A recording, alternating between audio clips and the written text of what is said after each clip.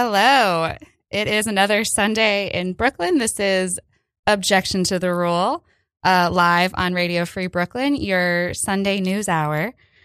So we have a new thing we're doing today. So I, Emily, a regular host on the show, will also be the only one on the show today. It is the holidays, so we have like a little different format we're going to be testing out. I think it's going to be fun. Hold on to your iPhones, baby. We're diving in. I'll be interspersing some pre-recorded features, including a couple of original segments from our very own Matt Schneeman, as well as some news updates. So don't worry, you will be getting that, and some extra music sprinkled throughout for good measure. So let's just dive into a local news story I got for you here.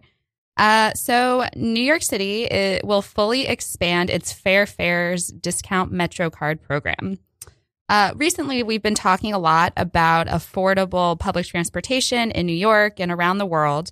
So it feels good to have a bit of positive news on that front.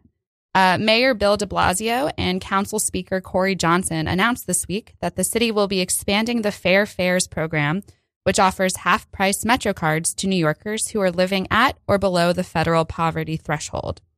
The program launched at the start of 2019 as a limited pilot kind of operation, available to only certain groups like veteran students and some New York City Housing Authority residents. Now, starting on January 27th, 2020, anyone at the poverty threshold will be allowed to enroll. In its current limited state, there are about 100,000 participants, while the, quote, expansion opens the program to roughly 800,000 low-income New Yorkers. And that is reporting from AM New York, where I got most of this research from, so thank you to them.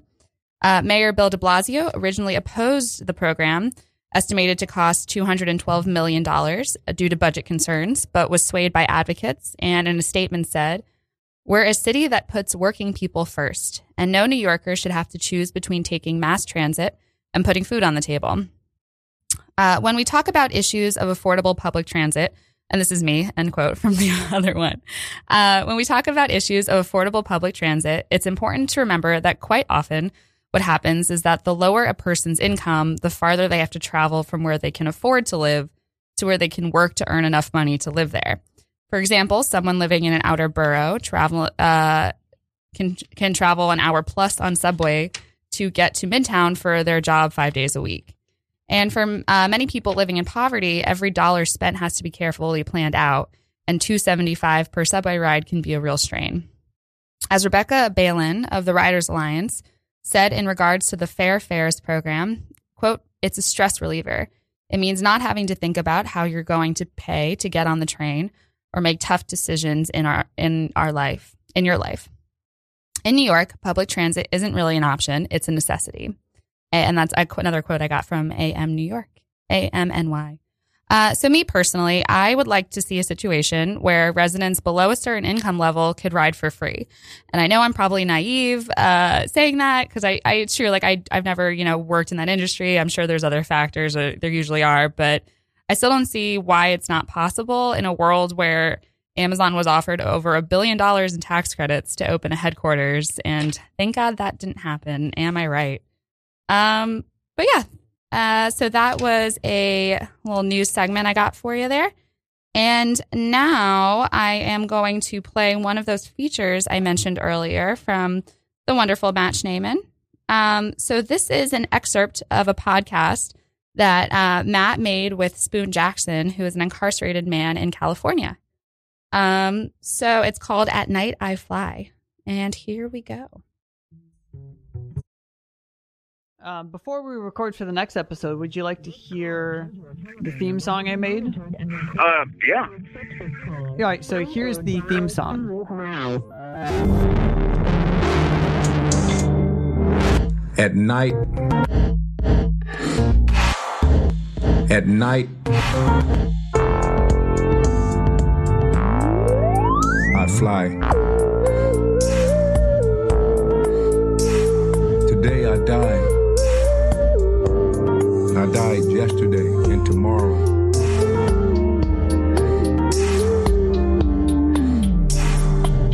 And at night, I fly. How's that Sounds sound? good. Sound cool? I closed my eyes and I saw the night a little bit, so that's cool. Welcome to At Night I Fly, calls from Solano State Prison. I'm Matthew Schneeman. I'm a journalist, and I'm on the outside. I interview Spoon Jackson, a man who happens to be on the inside. He tells me stories, and then I go look into them, or whatever fact or particular thing grabs my attention. Today we're going to talk about love and Sweden. I talked to a very particular Swede, but first, last week was Thanksgiving. And what says Thanksgiving? Like MC Hammer. Weekend just started and something happened Thursday on Thanksgiving. MC Hammer came in. MC Hammer. Can't touch this, MC Hammer. So, yeah, Hammer is cool. And he came in, his old friend, he even performed a wedding for his old friend. Hammer's friend is the lead man of the band, a guy his nickname is Go. Mm-hmm. And so he up there singing some old classic R&B. Hammer's out there dancing in the audience, just kicking it, listening to him. And then finally he was up there and did 2 sets with him, like I was saying. And it was cold out there. When he started doing Can't Touch This, people started coming out of the visiting room, coming out there in the cold, check it out. It just warmed up the whole place. This may not mean much to many people, but I remember MC Hammer floating down from a building wearing Hammer pants, and I was like 10 or something, and it was amazing. It was a splendid time. I actually enjoyed the food. I don't really celebrate Thanksgiving. I don't like how they did the Indians. And one of my ancestors was Indian, half Indian, but, I celebrate food. I love eating. Yeah. I want to travel the world and eat everywhere. Yeah? What's on your list? Italy, France, Sweden. Sweden's important to Spoon. We'll get to that. But first, we need to talk about France a little. I want to go to France and sit outside on the cafe and watch people, because that's where a lot of artists went to, especially the artists of color, when they was discriminated against here in this country. And so I want to go sit in the cafe. A lot of writers go there and just sit in the cafe and write. And that's what I want to do, and check out the atmosphere. And Samuel Beckett is buried over there in France, so I want to go visit his grave, because I did Waiting for Godot, and he was kept in contact with us while we developed the play. So I want to see his grave and just, say a couple of words. Waiting for Godot is a massively important play that redefined what you can do with theater. It's about 2 people waiting for their friend or someone named Godot, but it's set in a strange post-apocalyptic land, and everything is strange. And Godot never shows up. That's the important part. Beckett supported prison productions of this play because, like Godot, prisoners are waiting. And for people like Spoon, who has a life sentence that might be overturned, but also may not, this play is painfully close. The waiting aspect. I didn't know Spoon had a correspondence with one of the greatest modern playwrights. Samuel Beckett did? What? Yeah. Oh, wow. I didn't know that. At San Quentin, yeah. He kept in contact with me. Yeah, he loved my poetry, too. He liked my poetry. Gave him a chapbook, and he talked about my poetry, that he liked it, and even sent me a letter, and I sent him a letter, and all that other stuff. It's so funny because you are so proactive with your poetry and your art that even though you're locked up, you're friends with Ani DeFranco, you've corresponded with Samuel Beckett, you just saw MC Hammer. In some ways, you're more connected than a lot of people. And Gloria Steinem loved my writing, and she gave me her real address, and I write her. Yeah. So, funny thing, too, happened with that guy that plays on Roseanne. Can't remember, what's that guy name that played on Roseanne? John Goodman? John Goodman, yeah. He played Pozzo with my friend Bill Irwin on Broadway not too long ago. And Bill had him send me a letter and stuff, how much he liked my work and how to play Pozzo. It was kind of cool. He said Pozzo was Big Baby. That's what he called him. It's a joke that only Pozzos know,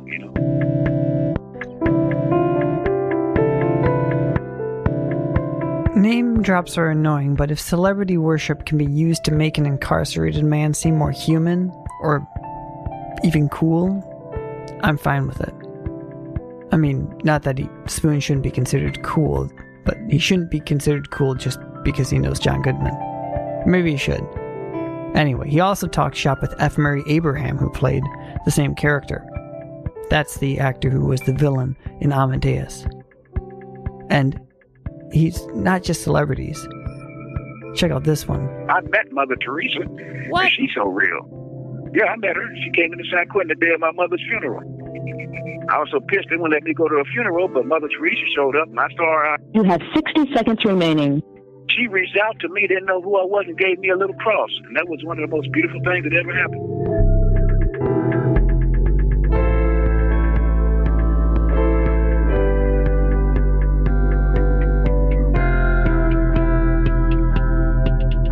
That's incredible. The Albanian mother was replaced, filled in for your mother on that sad day that you weren't able to attend. Yeah. I felt that my mother was with her at that time. And she didn't know nothing. She didn't know me from nobody. So what's up? Is there one more call or that's it? Are you good? Yeah, unless you want me to call again, I'd call on time. Yeah, we can call again. Might as well get as much done Okay. today as we can. Okay, well, that's cool. All right, talk to you in a second. All right, talk to you.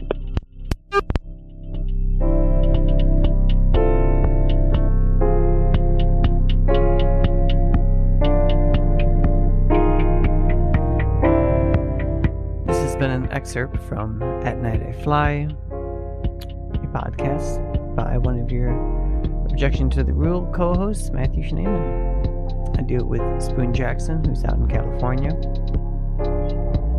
And back to you, Emily. Or you can let this song play out. It's a rather intense song that I wrote for this show. Enjoy.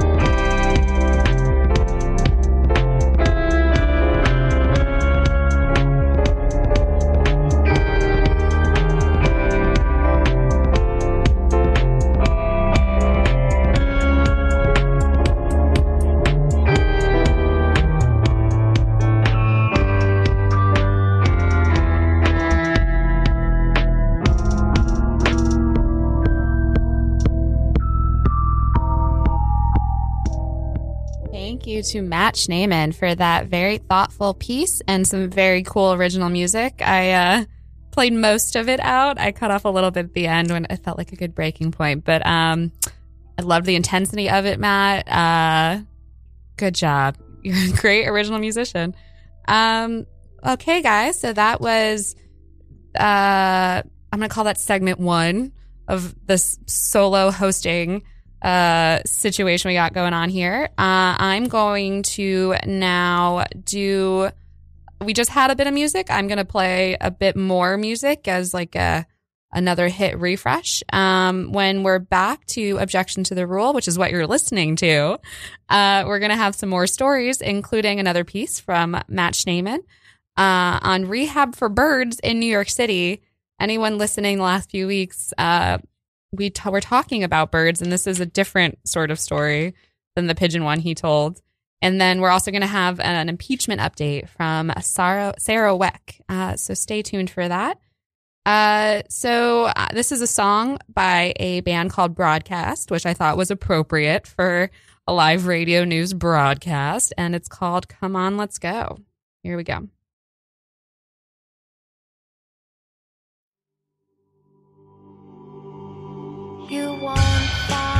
it by yourself. You're gonna need some help, and you won't fail with me around. Come on, let's go. I will tell you if you change, and who's been saying things it's hard to tell. Who is real in here? Come on, let's go. You know who to turn to now, everything's changed. Come on, let's go. Stop looking for answers in everyone's face. Come on, let's go. What's the point in wasting time on people that you'll never know? Come on, let's go.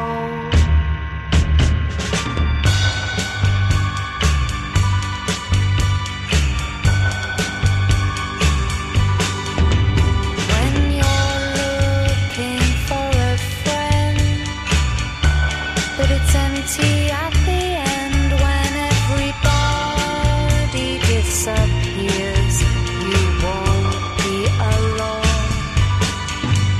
If you want, I'll compensate. If you overestimate, so there's nothing left to fear. You won't be alone. You know who to turn to now, everything's changed. Come on, let's go. Stop looking for answers in everyone's face. Come on, let's go. What's the point in wasting time on people that you'll never know? Come on, let's go.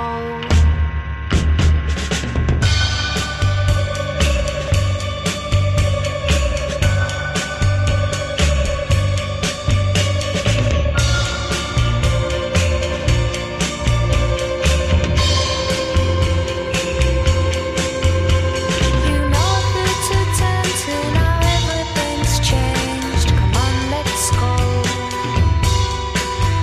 Stop looking for answers in everyone's face. Come on, let's go. What's the point in wasting time on people that you'll never know? When you know who to turn to now, everything's changed.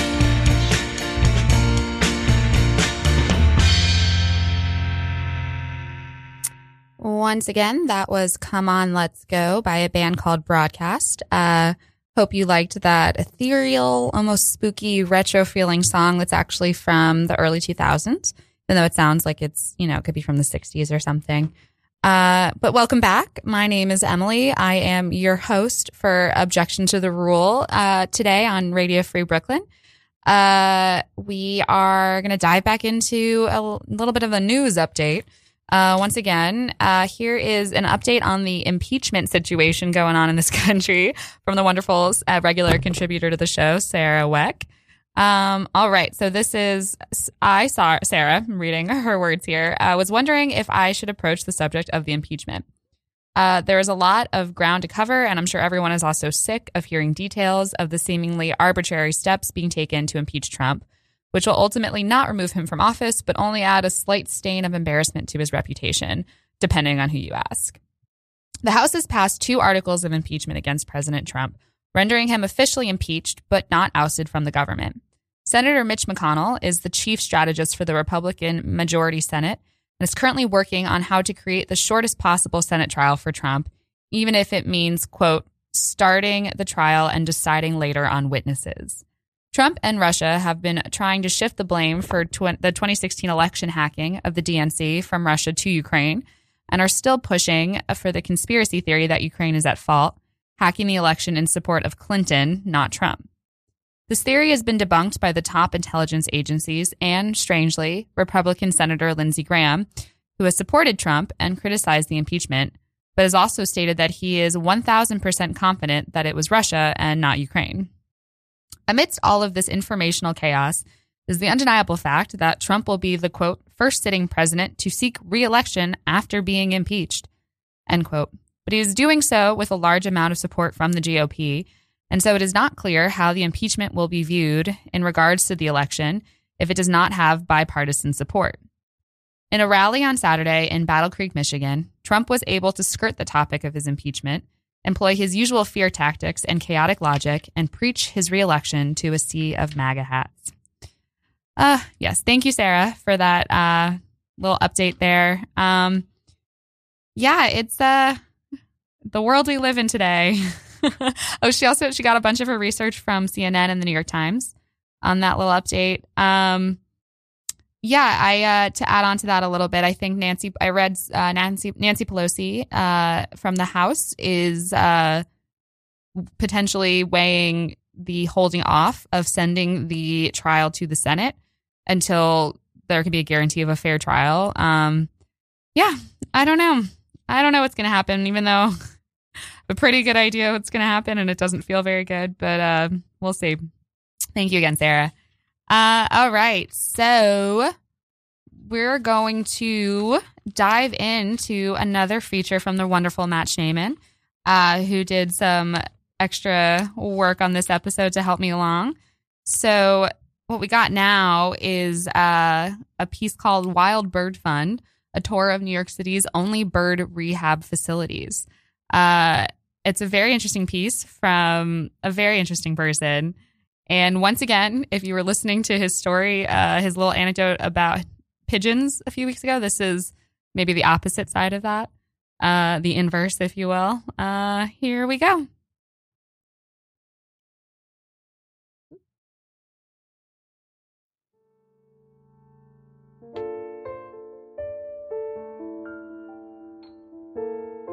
So that's how Spoon and other inmates took care of birds and dogs while in prison. How do we do it on the outside? Hi, I'm Matthew. Sorry I'm a few minutes late. Yay, and you have our special guest. The special guest was a goose and a turkey just wandering about. Tomorrow was Thanksgiving, so it was a bit of a mascot. Where was I? The Wild Bird Fund in the Upper West Side of Manhattan. So Matthew, what do you want to cover? Or what That's Rita McMahon, Wild Bird Fund's director.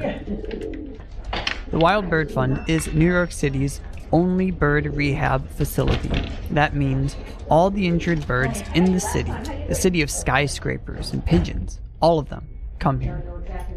And here is basically a 3-bedroom apartment with a basement. It's packed, literally, with birds. Every room has at least 1 or 2 birds perambulating about it like it owns the place. It's a beautiful sight. In here we have a young mute swan. We started our rounds with this beautiful animal. He's just a year old, and he's angry. He has not been here that long. Hi, sweetie. You need to get your bedding changed. Yes. So this is just a youngster, but he has lead poisoning. How do birds get lead poisoning? The environment in New York City is quite toxic. Yeah. It really is, in the soil, the water, the air. It's everywhere. It's And he has it. Runoff, industrial runoff, Easily. water mixing with construction, Well, demolition. Really. As you take down an old building to build a new building, what comes down is maybe 30, 40, 50, 60 years old, and lead paint was banned not so long ago. One thing I wanted to ask you is the percentage of how many of the birds are here because of the city, because of human-made problems. Oh, it's nationally, it's estimated that 90% of wildlife rehab cases are directly or indirectly due to human activity. Mm-hmm. So we build the buildings, they smash into it. We pollute the water, and they get poisoned by it. They get hit by our cars, our bicycles, trucks, and then the worst offender is the cats. There are cats, and they kill and kill and kill. They kill more birds than anything else. Cats. Rita changed out the pad that the swan was sitting on. It sounds ferocious, but the soft-billed waterfowl's bark is worse than its bite. But we got to get you cleaned up a bit, sweetie. Can I slip that out from underneath you? Yeah, I can. Right. It's okay. It's okay. Let's just do that. Okay? Good. All right. All right. I told Rita what Spoon told me about prisoners taking care of wild birds. Yes, they do. Have anything to say about that? No, it's we had which is a very sexy bird, a snowy owl, who landed in Rikers and was hanging out in the yard. And he was there, I think, for a little while before he was picked up and brought to us. And I think a lot of people were guarding him to make sure he was okay. And I think they didn't want him taken away because he was so wonderful. He ended up in the laundry room out of the yard. And it was, unfortunately, he was very, very sick. And he was picked up in June or July, which is not the time for a snowy owl to be in New York. They should be at the Arctic. So he never flew because he was sick. He never flew back home because he was sick. Sorry for that. My friend Spoon Jackson, who I'm doing this project with, said that the geese had some goslings, and so Yes. He said that the geese would attack other birds and like other people when they would get close, but like Spoon hung out enough and like would play like a flute. Oh, nice. And they do like music. Yeah, that's so cool. Well, I mean, I've seen them respond to it. And you know, like a cardinal or a little kestrel falcon or whatever, and they like listening. And so we haven't narrowed which ones they like the best. And we do classical for them, so anyway. So they were into Spoon's flute. Not that I doubted him, but I was holding out a little bit.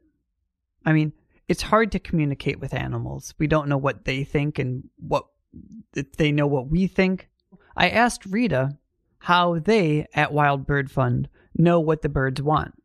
It's not a science so much as a pleasure to watch them and see what you might learn from them. Here we learned one right off the bat that the waterfowl, the big birds with the big feet, they wanted mats, tumbling mats like this, good foamed mats to stand on. And the way we learned it was that in the exam room where the rehabber would be working all afternoon, they have a anti-fatigue mat, a nice thick mat to stand on for their feet. Yeah. And every day it got to be, there'd be a Canada goose and a herring gull and somebody else all standing with the rehabber on that mat. And it's finally like, okay, I got it, guys, you want your own mat. So you see that great big tumbling mat out there. And one year we had 5 swans at the same time in the winter. And it's not that big a mat, it's a normal size. All 5 would all make sure they were on there. And they were all standing there enjoying gelling, like they say for the shoals pads. They were gelling on that. And it's actually very sensitive. Rita took me on a tour of some patients. She showed me a wild turkey that didn't particularly like its treatment. I see you did take it off. So his left wing is actually broken. The radius. Told me why not to feed pigeons. Back to it. When you feed pigeons all the time, they will have more and more babies. She gave me some good general dead bird advice. You pick it up, hold the bird, and if the legs move, if you can move the legs easily, they're not stiff, it's alive. So it's not dead. It's alive. What do? Put it in your pocket. Bring it home. When it wakes up, turn off the light, catch them again, and put them outside in the park. And you will have saved someone who would have died, which is a good thing. Rita then showed me the most beautiful bird I've ever seen. So this is a beautiful little kestrel falcon who has trouble with one eye. Sorry, I know, radio. You can't see this. But did you hear me gasp? I'll play it again. One eye. It really was beautiful. After that, Rita then took me downstairs. So down here is where most of the action takes place, and you see pigeons flying free, and they're free while their cage gets cleaned. The basement walls were lined with bird cages, but they weren't all filled. About 7 to 10 pigeons were bounding about, fluttering to and fro as the staff and volunteers cleaned their cages and administered medicine. And then today there was a release, so a lot of these are empty. So Enrique just released 9 pigeons in Central Park at a place we call the Pigeon Tree. And it's where other people feed them every day. So we know they're getting a meal every day. And the flock comes down, and we bring our birds out there, and they join the flock. And then the flock acts like local parentis. It shows those new guys, the youngsters that have just joined them, where to find food. It's like, let's go see the lady at the park bench at 1. The kids get out at 3 o'clock, and they're at the hot dog cart. Good eats there.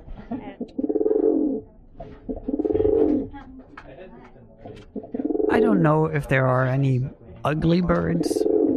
I mean, vultures, turkeys have that weird face thing, but I like all birds. One bird that we all think is cute, baby ducks. Right here is someone who will talk for you. Yeah, it's a little baby duck. My name's Desi. I'm Desi. And he is a domestic duck. And he, as a joke or a prank, someone ordered him online and had him delivered to a friend. Which is a really sad thing that people think animals' lives are disposable. Wait, friend, That that was a joke. Yeah, that wasn't any joke to me.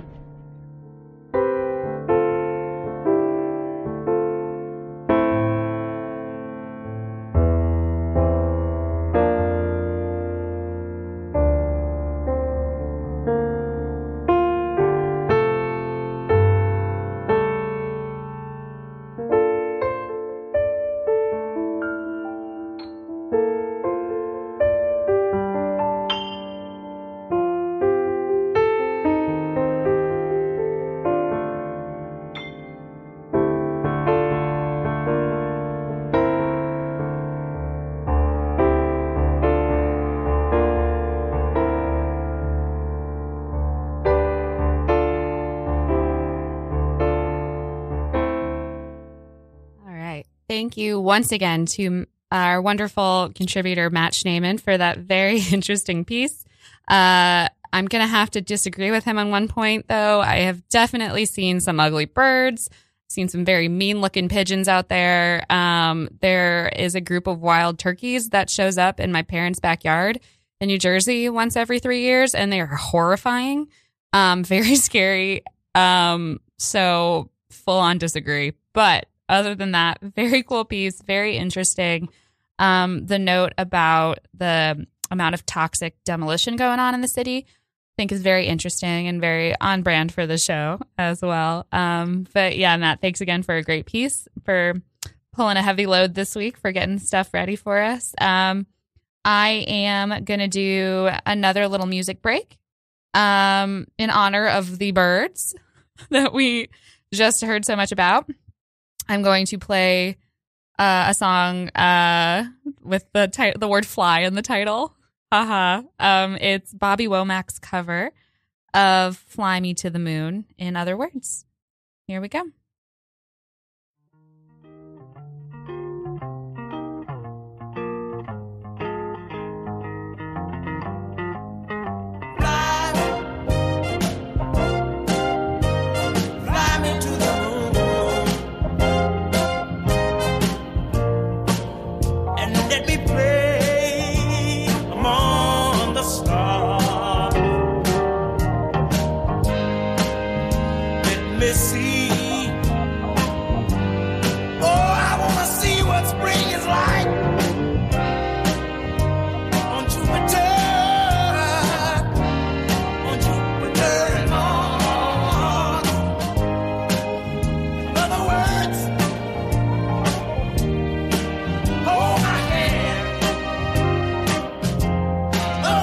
Darling, I love you.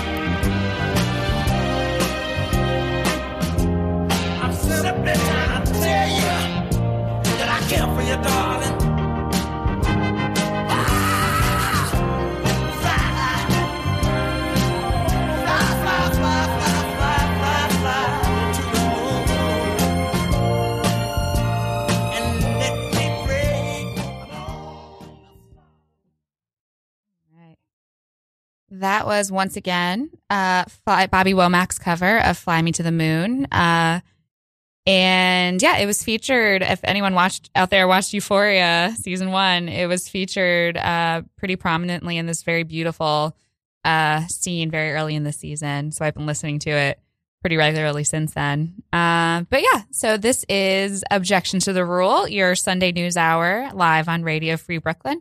My name is Emily, and I am running a solo show today for this holidays. I let everyone go. I said, you're free.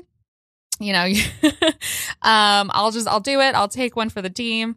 No, but everyone's been great this week helping me get ready. And yeah, we're just doing a slightly different format than usual, less discussion. So it's not just me talking to myself into the ether.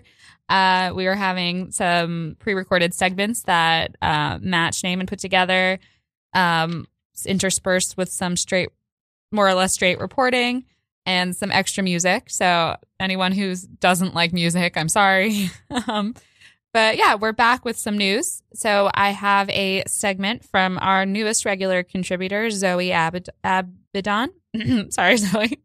Zoe Abaddon. A national story she put together on college. She titled it, "Colleges Agreed to Allow Increased Competition for Applicants." For many selective colleges, more than half of their incoming freshman class will have been accepted through early admission. However, the early decision process has been heavily criticized as an unviable option for lower income students who can't commit to a school before knowing the financial aid package the school will offer them. Now that stranglehold may finally be broken. In a proposed agreement announced this month to answer Justice Department antitrust accusations, the National Association for College Admission Counseling said it would allow its member college and university counselors to recruit students even after they have committed to another school, and would permit members to encourage students to transfer after they have already enrolled. The agreement brings an end to a 2-year investigation into the association's code of ethics by the Justice Department's Antitrust Division, which enforces laws governing fair consumer and competitive market practices. In a complaint, the Justice Department maintained that the organization's recruitment standards violated antitrust laws because they, quote, substantially reduced competition among colleges for college applicants and potential transfer students and deprived these consumers of the benefits, end quote. These changes stand to shake up the admissions process in the next year, affecting some colleges' ability to predict the size of their freshman classes, while allowing some students to benefit from competitive financial aid packages, or even bargain for assistance right up until they walk onto a campus. Higher education experts anticipate that the changes will mostly be felt by smaller or less selective institutions, many of which are already forecasting enrollment losses because of a looming, quote, demographic cliff from falling birth rates and diminishing interest from foreign students.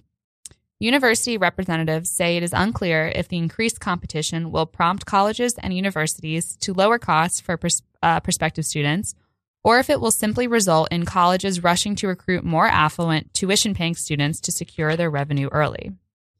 Very interesting topic, Zoe. Thank you for putting that together. Yeah, college tuition, man. It's a hot topic these days, and this is a perspective I think that I haven't really heard much on at all since I was going through the process of applying for colleges. We're hearing a lot from,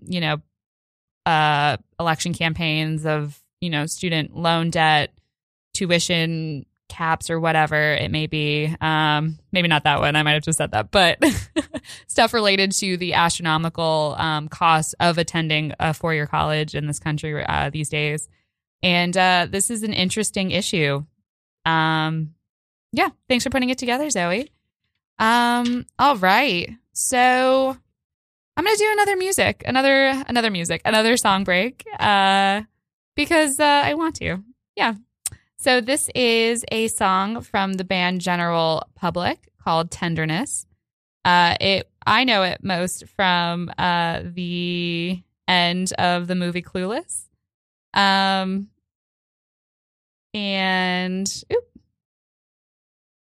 Here it is. Okay.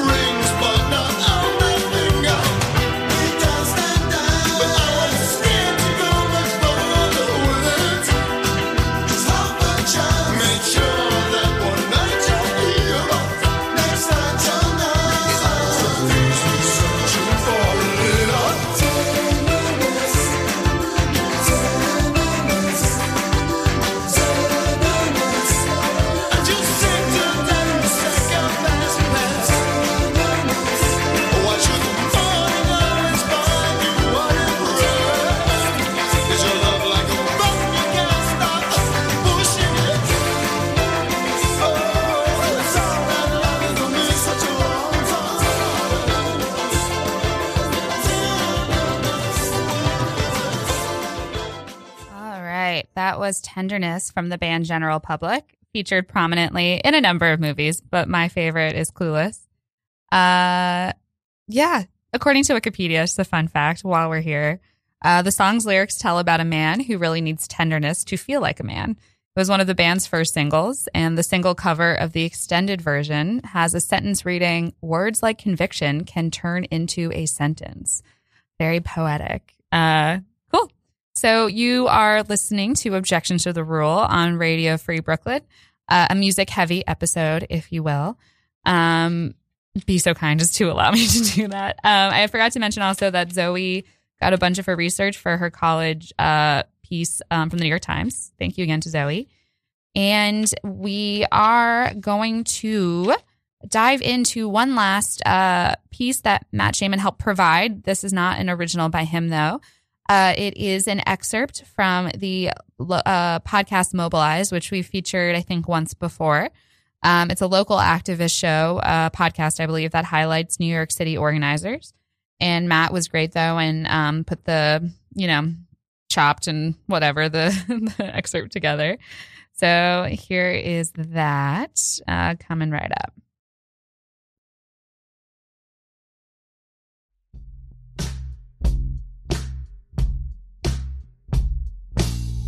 Hello. Hello. And welcome to Mobilize.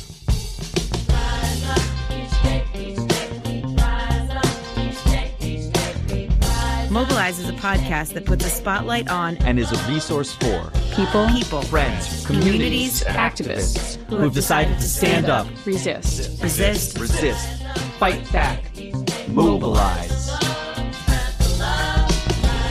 Each day, Together, we shine a light on the truth. We focus on the things that unite us. we pull each other up. We celebrate our our shared humanity.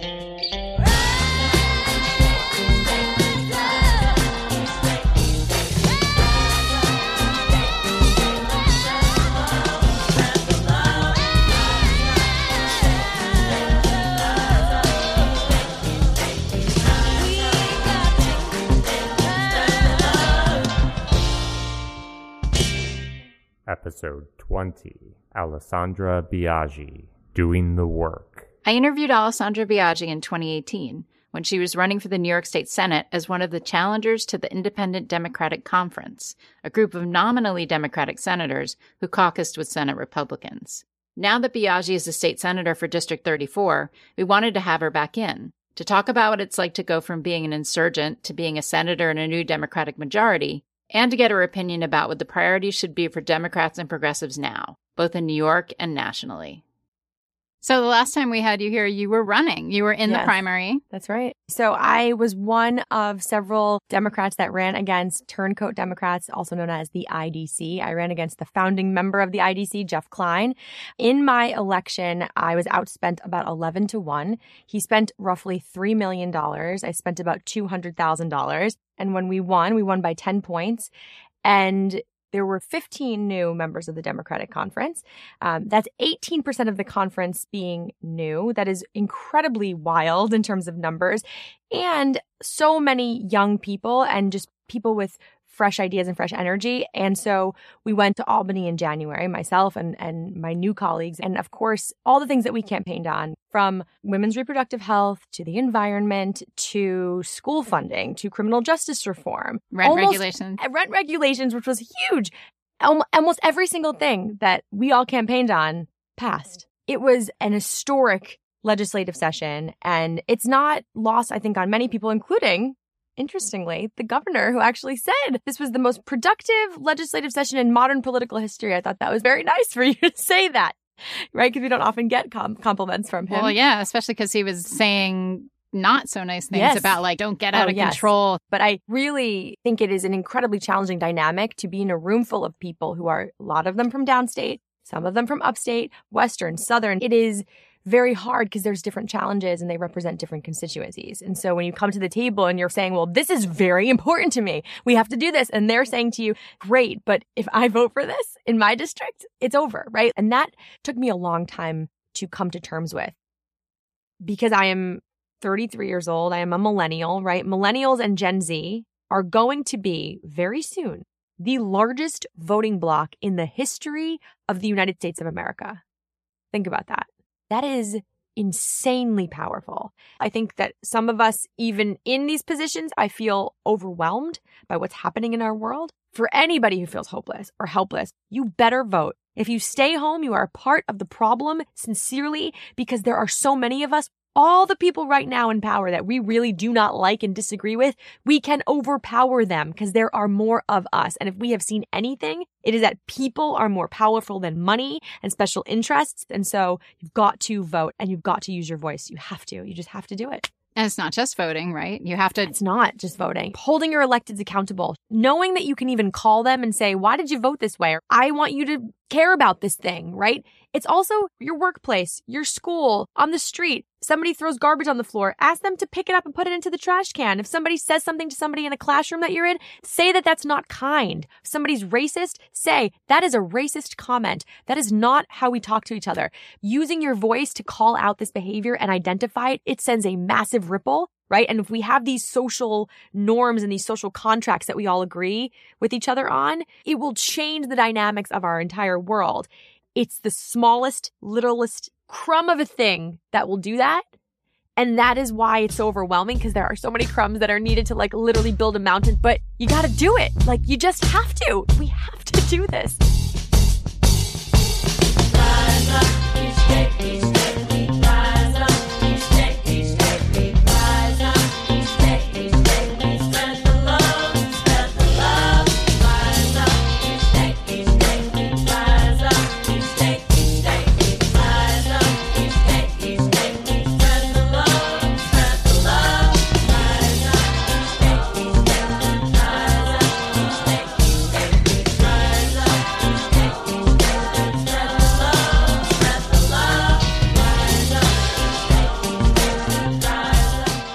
the love, All right. Thank you again to the show Mobilize and to Matt Schneeman for putting together not only that, but some other original content that he has put together himself for today's show. Matt Schneeman, you're a hero and a gentleman. And we have also one last story to report for today, and it's also from Matt Schneeman, and it's a world story. A little bit of world news. We got, I'll read through it and you'll understand. So this, in his words, let's talk about Brexit.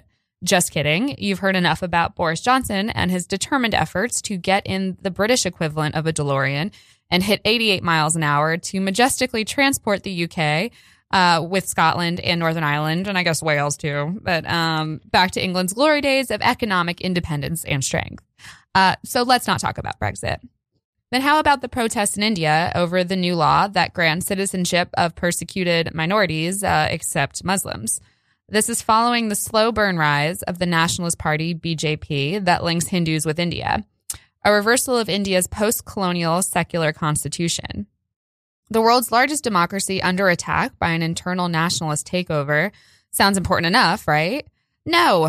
Well, yes, of course it's important. 6 people died in the latest protest. But you can read up on that yourself, says Matt. For this section of the world news, I, Matt, want to focus on an article put out by Al Jazeera on Africa's top pop and dance hits of 2019. Topping, as Matt paraphrased it, Al Jazz's list was Vivienne Chidid's Doudara. She's a Senegalese singer that mixes mbalax, and Matt, I'm grateful Matt put a pronunciation guide there, mbalax, and R&B. What's mbalax? Mbalax is modern enough for us Westerners to understand and traditional enough to get a glimpse of West Africa's rich culture. Unusual voices singing in the Wolof language, an ethnic drumbeat here and there, electric guitars imitating traditional Seibar rhythms. And that's that definition that Matt just got there was from AfricanMusicSafari.com. The song feels good, and with the rise of anti-democratic nationalism covering the news, I think we need a little bit of joy. Thank you, Matt. I could not agree more. It was a surprise, also world/good news story. I didn't want to ruin it at the top, but I wanted to play a bit of that song, of course. And here it is, Doudara by Vivienne Chidid.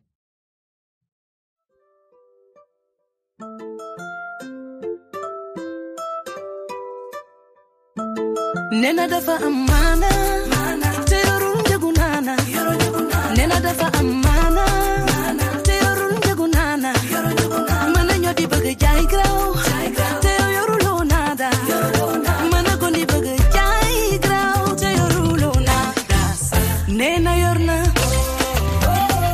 ndeke yorulu suukar kafe parada muy kalpem di posam leppam xoteeku lekkulo de nanulo sa nelaw dematul ne nga yor nga di foye sa xel bi moo lay sonal góor su ne war nga jom di dëkk lu yomb lu fi jaar ngay waane jom ba jaaral duma ci digeel la maamul soo jotee doo nelaw du ni nga bëgg a dunde du ni nga bëgg a dunde kii toj na koñ ba ndeke yoroo lu suukar kafe barada muy kalpem di poosam léppam xoteeku lekkulo de nanulo sa nelaw dematul ne nga yor nga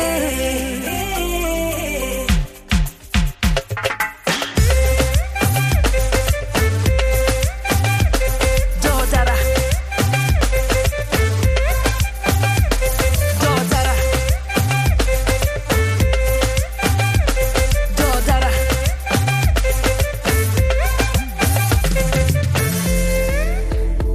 ñaata yoon nga jël alalam te fayoo ko ñaata yoon nga dig bàyyeeg meri ñu aji ji Makka te defoo ci dara ñoom gisuñu dara ndeke yow du dara nena dafa am maana. All right. Thank you again, Matt, for that story and the song, for introducing me to the song, I should say. So thank you for listening to this week's edition of Objection to the Rule. We have closed in on the end. You've been listening to a lot of me, Emily Scott, a regular host here, and Matt Schneeman's voice. A lot of our stories put together by our wonderful staff, Sarah and Zoe. Thank you to everybody else involved with the show regularly. You can catch all our older episodes on radiofreebrooklyn.org or on the Radio Free Brooklyn app, on our homepage website as well, and then on iTunes podcasts. And also, FYI, Radio Free Brooklyn's Drive to 5 fundraising campaign is underway. In May, RFB turns 5 years old, and we need to raise $25,000 so we can continue bringing you commercial-free independent radio for another 5 years. Because we think raising money should be fun, each month we'll be bringing listeners fun challenges with some great prizes. The first is a trivia quiz to find out just how well you know RFB. The top 5 scorers will win a limited edition 5-year anniversary RFB t-shirt. So yeah, check that out. It's awesome. Support independent radio. It's really important.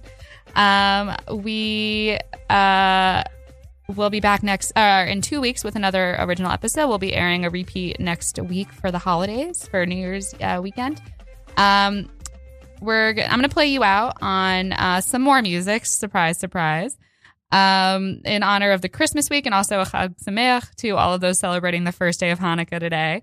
But in honor of Christmas week, I'm going to play Christmas week, holiday week, whatever. And one of my favorite Christmas songs is also kind of a sad one. I don't know if it's because I grew up watching it in Look Who's Talking Too, which is a featured prominently song in there. But I'm going to play us out on Please Come Home for Christmas, which is the Eagles version of that song. So have a great week, everybody. Stay tuned. Thank you for listening.